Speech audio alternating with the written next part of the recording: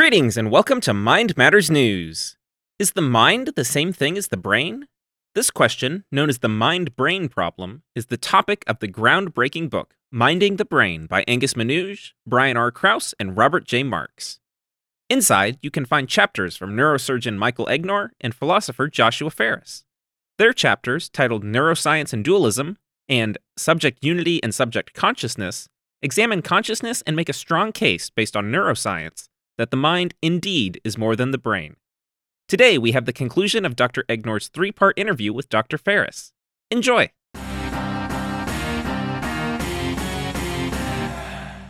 Welcome to Mind Matters News. This is Mike Egnor. I have the pleasure and privilege to speak with my friend Joshua Farris. Joshua is a theologian and is the Humboldt Experience Scholar Fellow at Ruhr University in Bochum in Germany. And he has published, he is publishing a new book, The Creation of Self, which looks to be an absolutely fascinating discussion of neo-Cartesian understanding of the soul. And in this segment, I just want to ask, certainly we're facing in Western culture right now some really remarkable and quite divisive issues, such as transgenderism, abortion, the question of when life begins, questions about end-of-life care and whether euthanasia or physician-assisted suicide are ethical things. And is there any light shed by the neo-Cartesian understanding of the human soul on these divisive cultural issues? Yeah, good question. Yeah, that's a big question. In my book, The Creation of Self, I don't deal with these sorts of questions directly. I do give some credence to a view of the mind-body that would have implications for some of these issues. There's different ways to understand how the body contributes to the soul. One of the more crude ways is, and I think this has some viability and some validity to it, is that the body supplies certain controls and powers to the soul that would otherwise not be there. Certainly, it applies or supplies certain powers of epistemic powers, ways of knowing the world, ways of interacting socially, ways of interacting in relationships, ways of interacting and gaining knowledge in the physical world that I don't think can be overstated.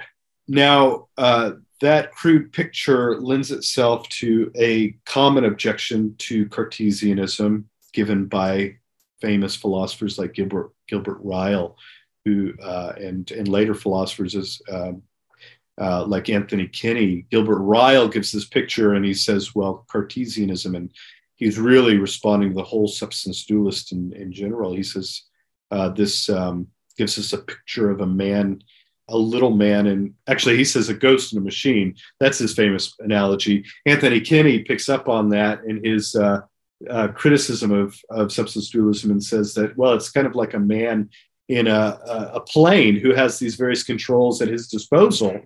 And I think that's, I think on the one hand, that is a helpful analogy for thinking about the body. It's an overly crude analogy that doesn't get at the heart of the deep integration between the mind and the body, as the mind or the soul is a functionally integrated entity with the body, even if in terms of identity, the body is contingent.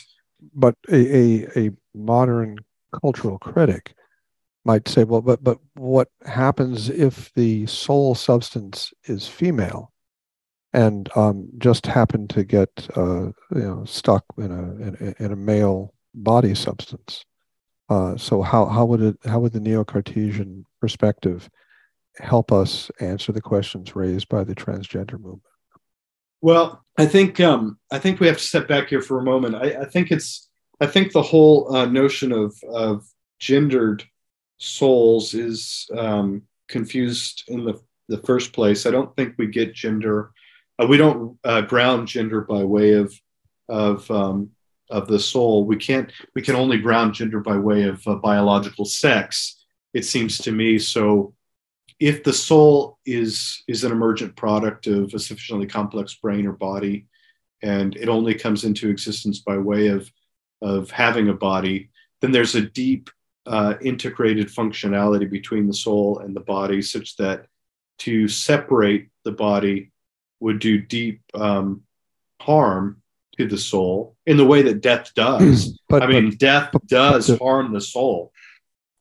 Well, but they're separate substances. So I mean, their separability is inherent to the Cartesian view. I mean, it might be a painful process or an unpleasant process, but they are inherently separate. So that's sort of the cornerstone of the Cartesian view. If they weren't inherently separate, then they would just be something like hylomorphism. Well, I think the separation language is I don't think they are separate in a functional sense. I don't think a soul functions properly without a body. So I think they're certainly distinct. In terms of the conditions that make up identity, but they're not separate, and they can't be separated. And to separate them would do great harm to each substance, in particular the soul of the substance. If the soul has I think so. Richard Swinburne talks about this a lot in his book, The Evolution of the Soul, where he talks about the fact that souls have a structure to them. And if they come into the world with this fundamental structure, these generable properties that supply not just the control room, but actually a whole psychological structure, that psychological structure is not something that is so functionally disconnected from the soul, like a hat is, that I could take on and off without any incurring any problems or penalties. The body is much more provides much more fundamental structures and powers of the soul, so in such a way that it cannot be separated from the soul without doing harm to that soul. What sort of harm would it do? Well, I think the most egregious harm would be death. Death would be a harm to the physical death would be a harm to the soul, that the soul could not operate or function in the way that it normally does. Well, I mean, one could imagine a person who's racked with cancer, in excruciating pain and suffering, who dies, and it would seem to me that in the Cartesian view that wouldn't be a harm. Dying would actually be a relief. The soul is liberated from a body that is not really a nice place to live in anymore.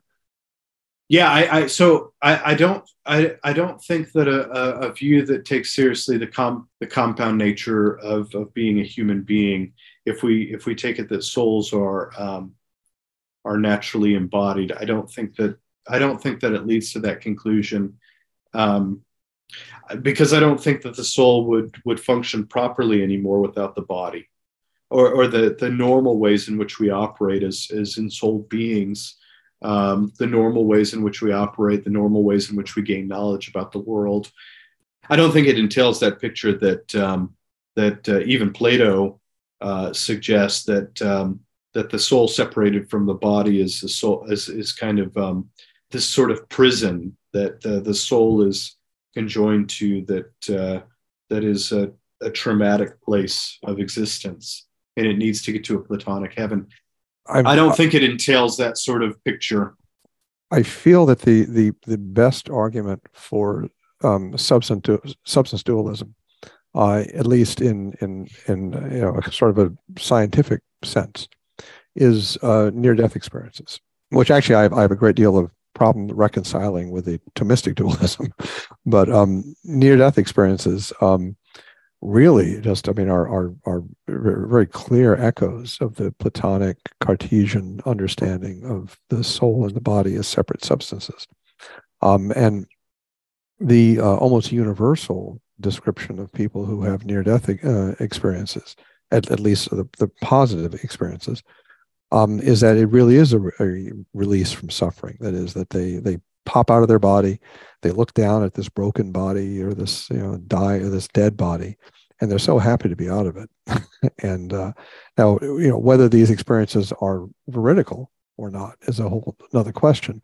But if one accepts them as being real experiences of real metaphysical events, it would seem that getting out of the body, at least at the time of death, is not such a bad thing. Well, yeah. So I don't think that. I think we need to make a distinction between the good that the body provides and a body that is in a state of severe decay, and to the point of death. You might say that that the natural state or habitat of the soul is a body, and that the body supplies certain goods to the soul. Certainly, it's a context in which virtues can be developed in a way that virtues could not be developed outside the body. But that would be distinct from the decaying body that is nearly a dead body, a corpse. You might say that it would be better to be released in some way, but that's certainly not the final state of the soul. That would be a severely diminished state without the body, and temporary. It might be a temporary relief from a severely decaying body, but it wouldn't be the ideal state of the soul itself, if the soul itself is naturally designed to be embodied and to have certain goods in light of the body, to develop certain virtues in the body, through the body, then it wouldn't be the ideal state. And in fact, in Christian theology, it's not the ideal or final state. The embodied state is the final state. Sure. And so I think there's a distinction between the goods that the body supplies in this world and the bads that a decaying body supplies to the soul as it's approaching death. But given the goods that the body supplies, I think that gives us a different picture of this Platonic picture, that it's better and always better to be disembodied. Right. So if a transgender activist made the argument that Cartesianism supported the transgender perspective, in the sense that you could imagine this scrum of bodies being attached to souls and things like that once in a while somebody would get the wrong body, and that it would seem to be that the Cartesian perspective opens up the transgender perspective. It kind of says, oh yeah, maybe that could happen.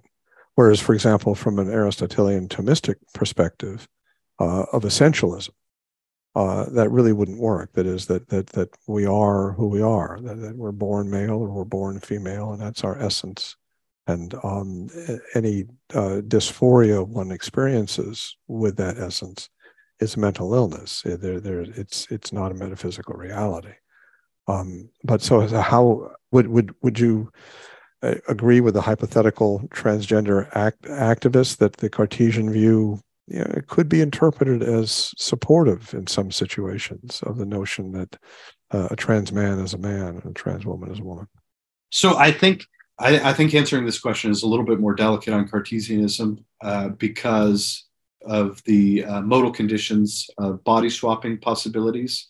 But given the sort of deep imprint structure that the body supplies to the soul at origination, I think it's the Cartesian picture that I am portraying, and that any contemporary Cartesian is defending today, most contemporary Cartesians, I should say, lends itself much to a much closer picture like holomorphism, given the integration of the body and soul. But let me say this: I think there's a confusion here that's hard to articulate. That's conflating objectivity and subjectivity.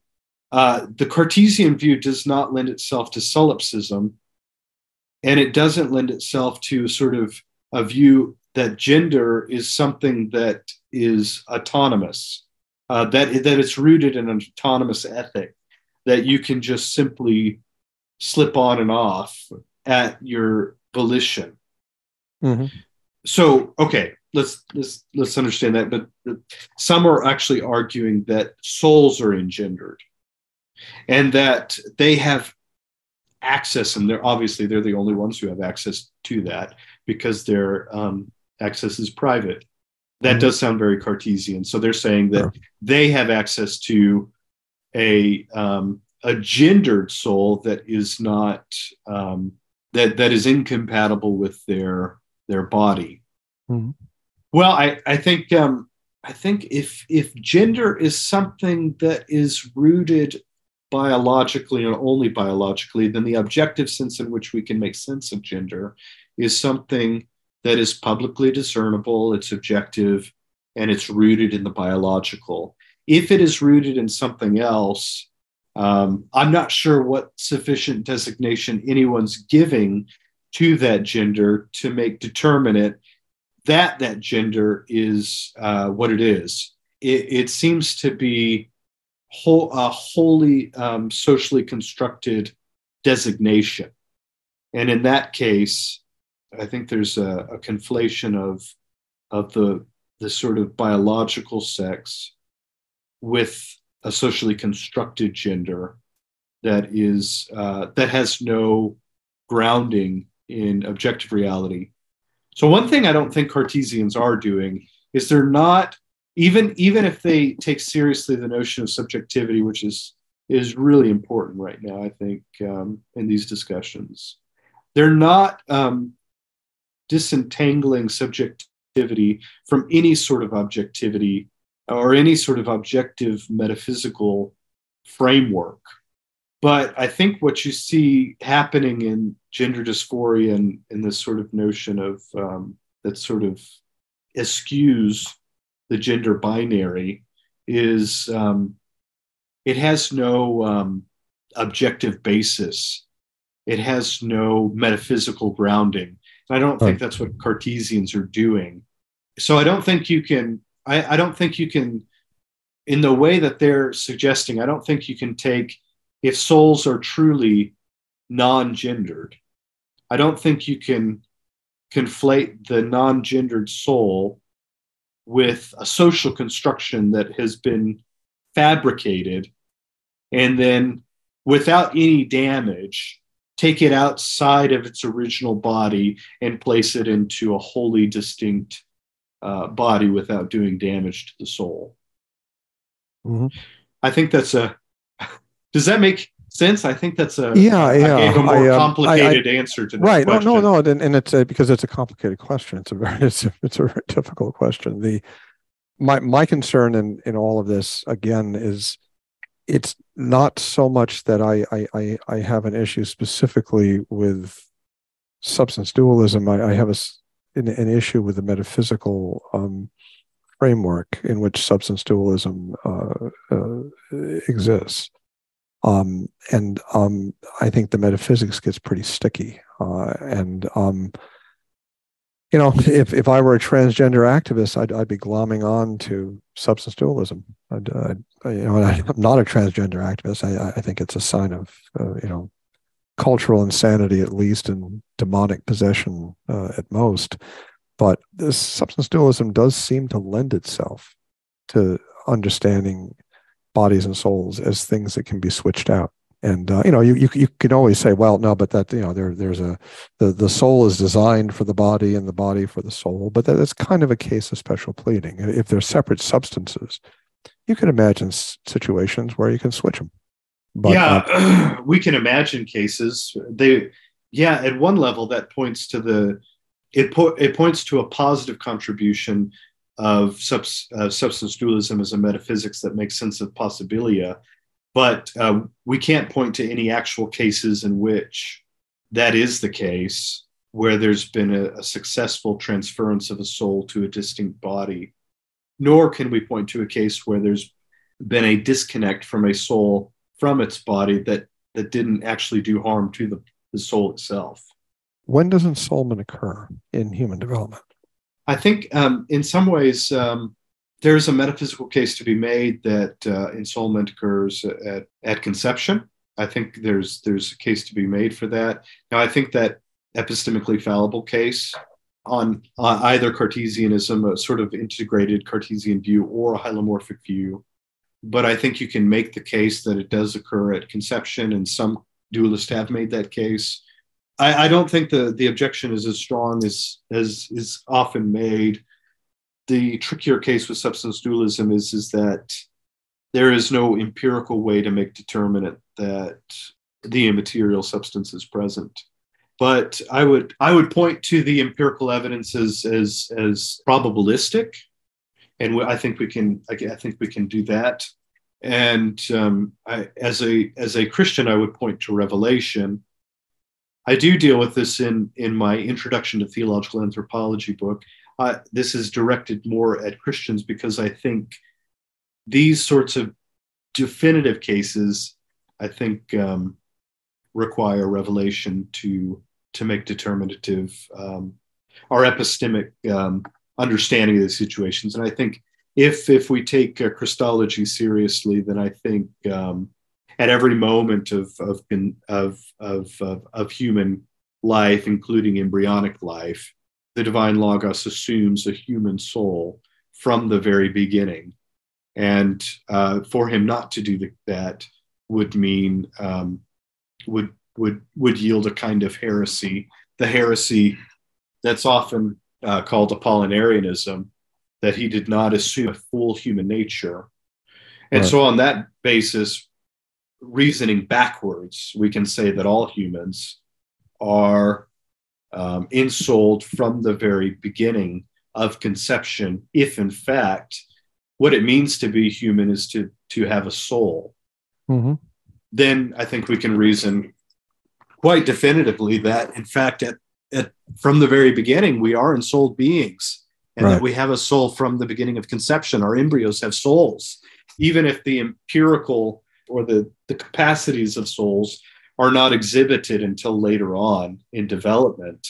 It doesn't mean that the soul is not present. And so, So of course, the Aristotelian Thomistic view, broadly speaking, would I think greatly simplify the issue. That is that the view would be that the soul is the form of the body, the form is the intelligible principle of the body, and any time that you have a body that's alive, you have a soul. So an embryo, which is a live body, has a soul, and then the soul is just the sum of the powers that the embryo has that make it alive. So it's just so that's one of the appealing aspects, I think, to the Thomistic view, is that it enormously simplifies these kind of sticky questions, and it's quite clear. If you're a live embryo, you have a soul. That's a live zygote has a soul, because the soul just means that which makes it alive. There's a thought question that one could ask regarding souls in Cartesian dualism that I think is kind of an interesting question.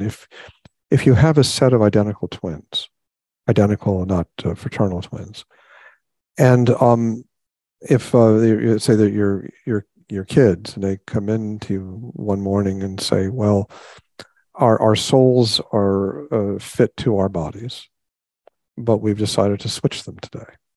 That I used to be Joe and he used to be Frank, but now I'm Frank and he's Joe. If the soul is fit to the body, why can't identical twins just switch bodies? If the soul is fit to the body, I wouldn't think they could just actually switch.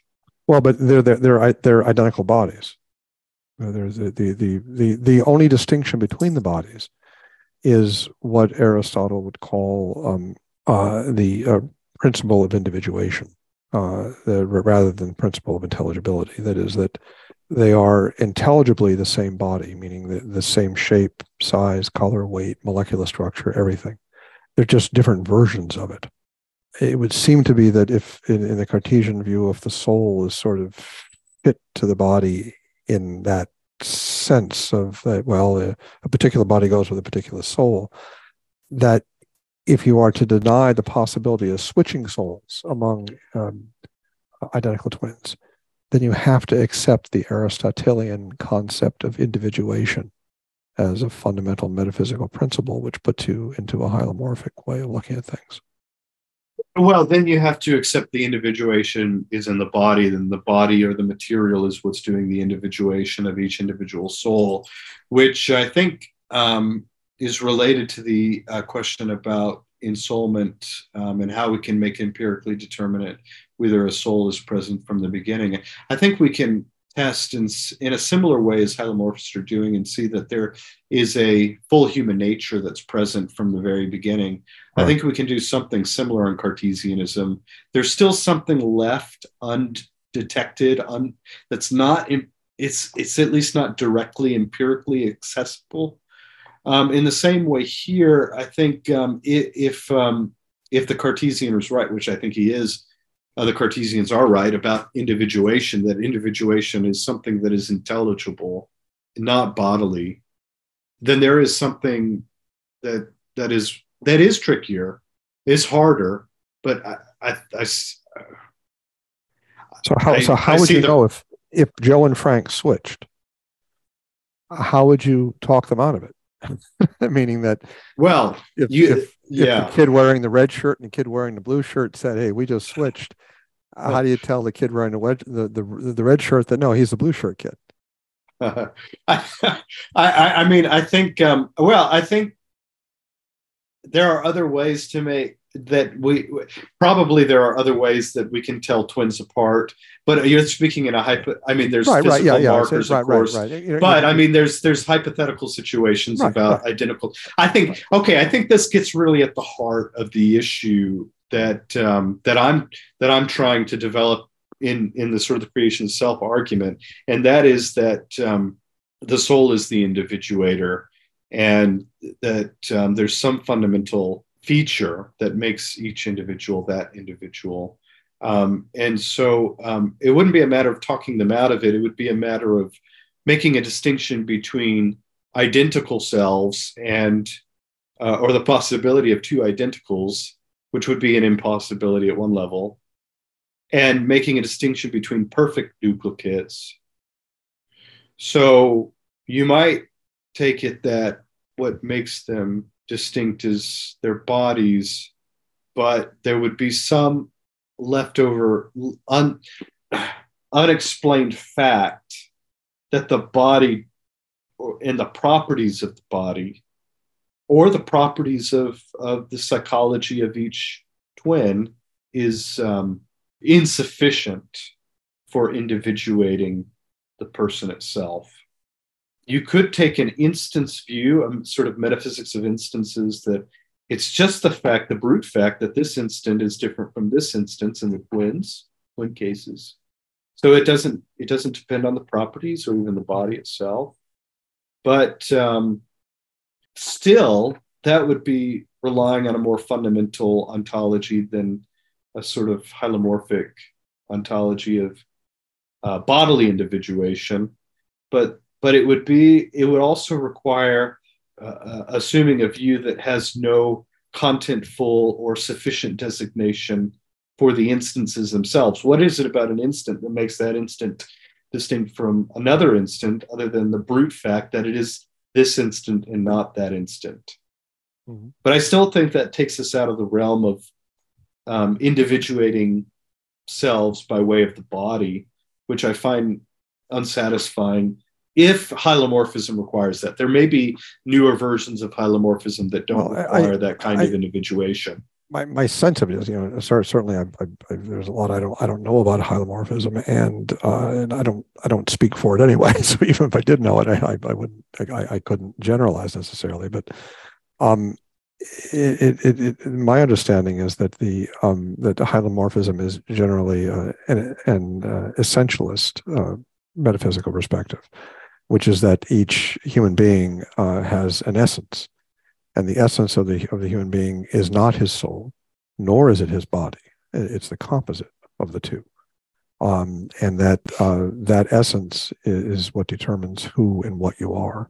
So that Joe and Frank couldn't switch because Joe is essentially Joe, not because of his body and not because of his soul, but because of him as a unified person. And so switching just doesn't make any sense from an essentialist viewpoint. But I fear that from a substance dualist viewpoint, it could be made to make sense. It's obviously most substance dualists, I think, would resist that, but you could see how a person might make some sense of that from a substance dualist standpoint.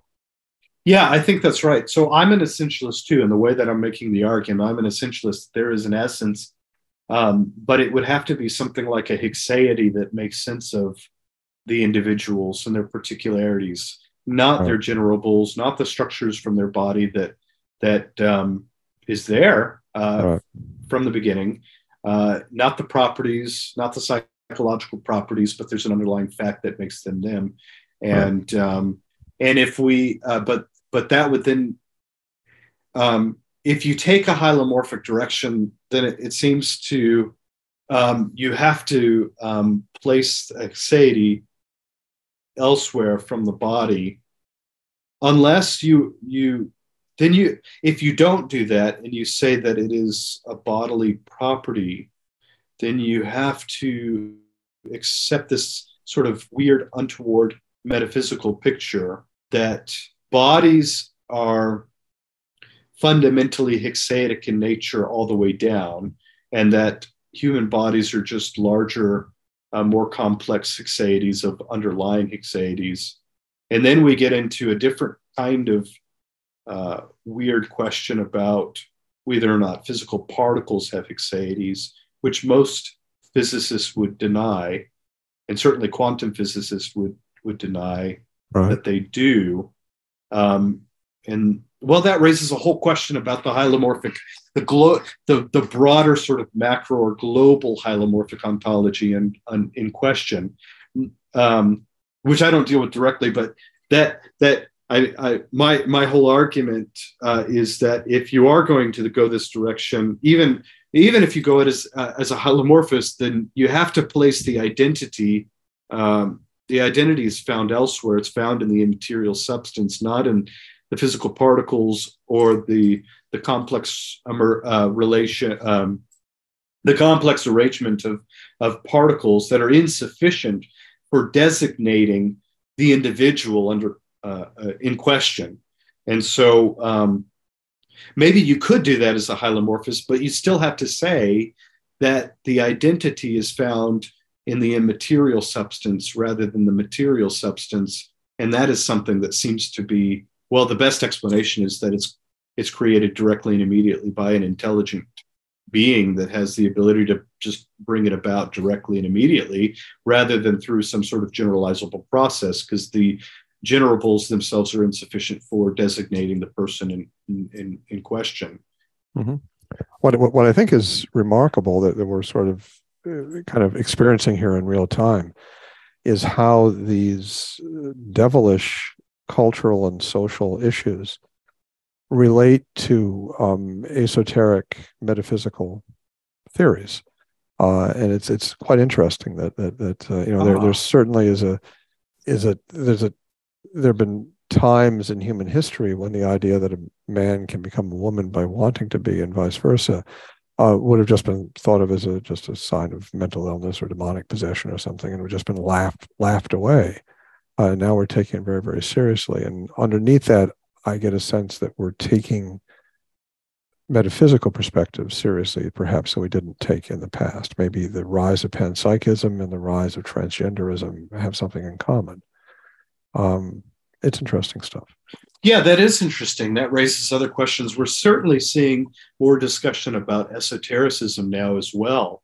And we're certainly seeing more discussion about the demonic, and it seems, and even more occultic activity as well that seems to be on the rise, not only in discussions, it seems to be more out in public now, maybe even practiced more widely than it was. I don't know. Or maybe it's just more public. There's a wonderful book by Jonathan Cahn, I think his name is Cahn, I believe. It's called Return of the Gods. I don't know if you've heard of it. It's just a fantastic book.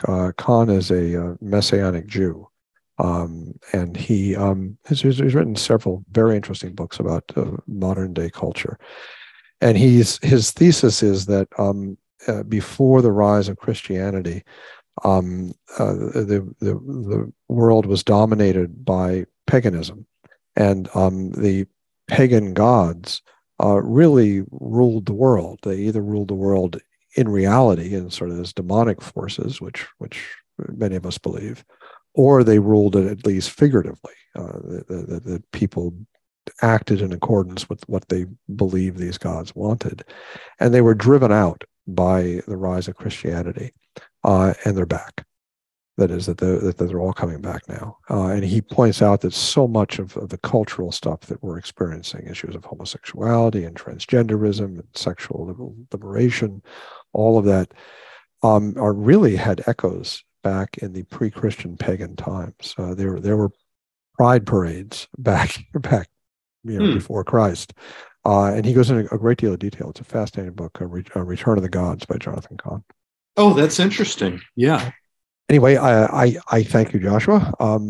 This has been a fascinating discussion, and we need to keep doing this. I'd love to talk with you more about this. Very good. I appreciate it. Thank you.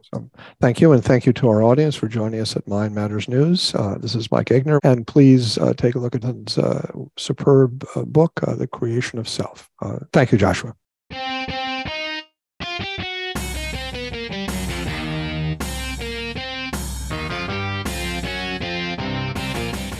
This has been Mind Matters News. Explore more at mindmatters.ai. That's mindmatters.ai. Mind Matters News is directed and edited by Austin Egbert. The opinions expressed on this program are solely those of the speakers. Mind Matters News is produced and copyrighted by the Walter Bradley Center for Natural and Artificial Intelligence at Discovery Institute.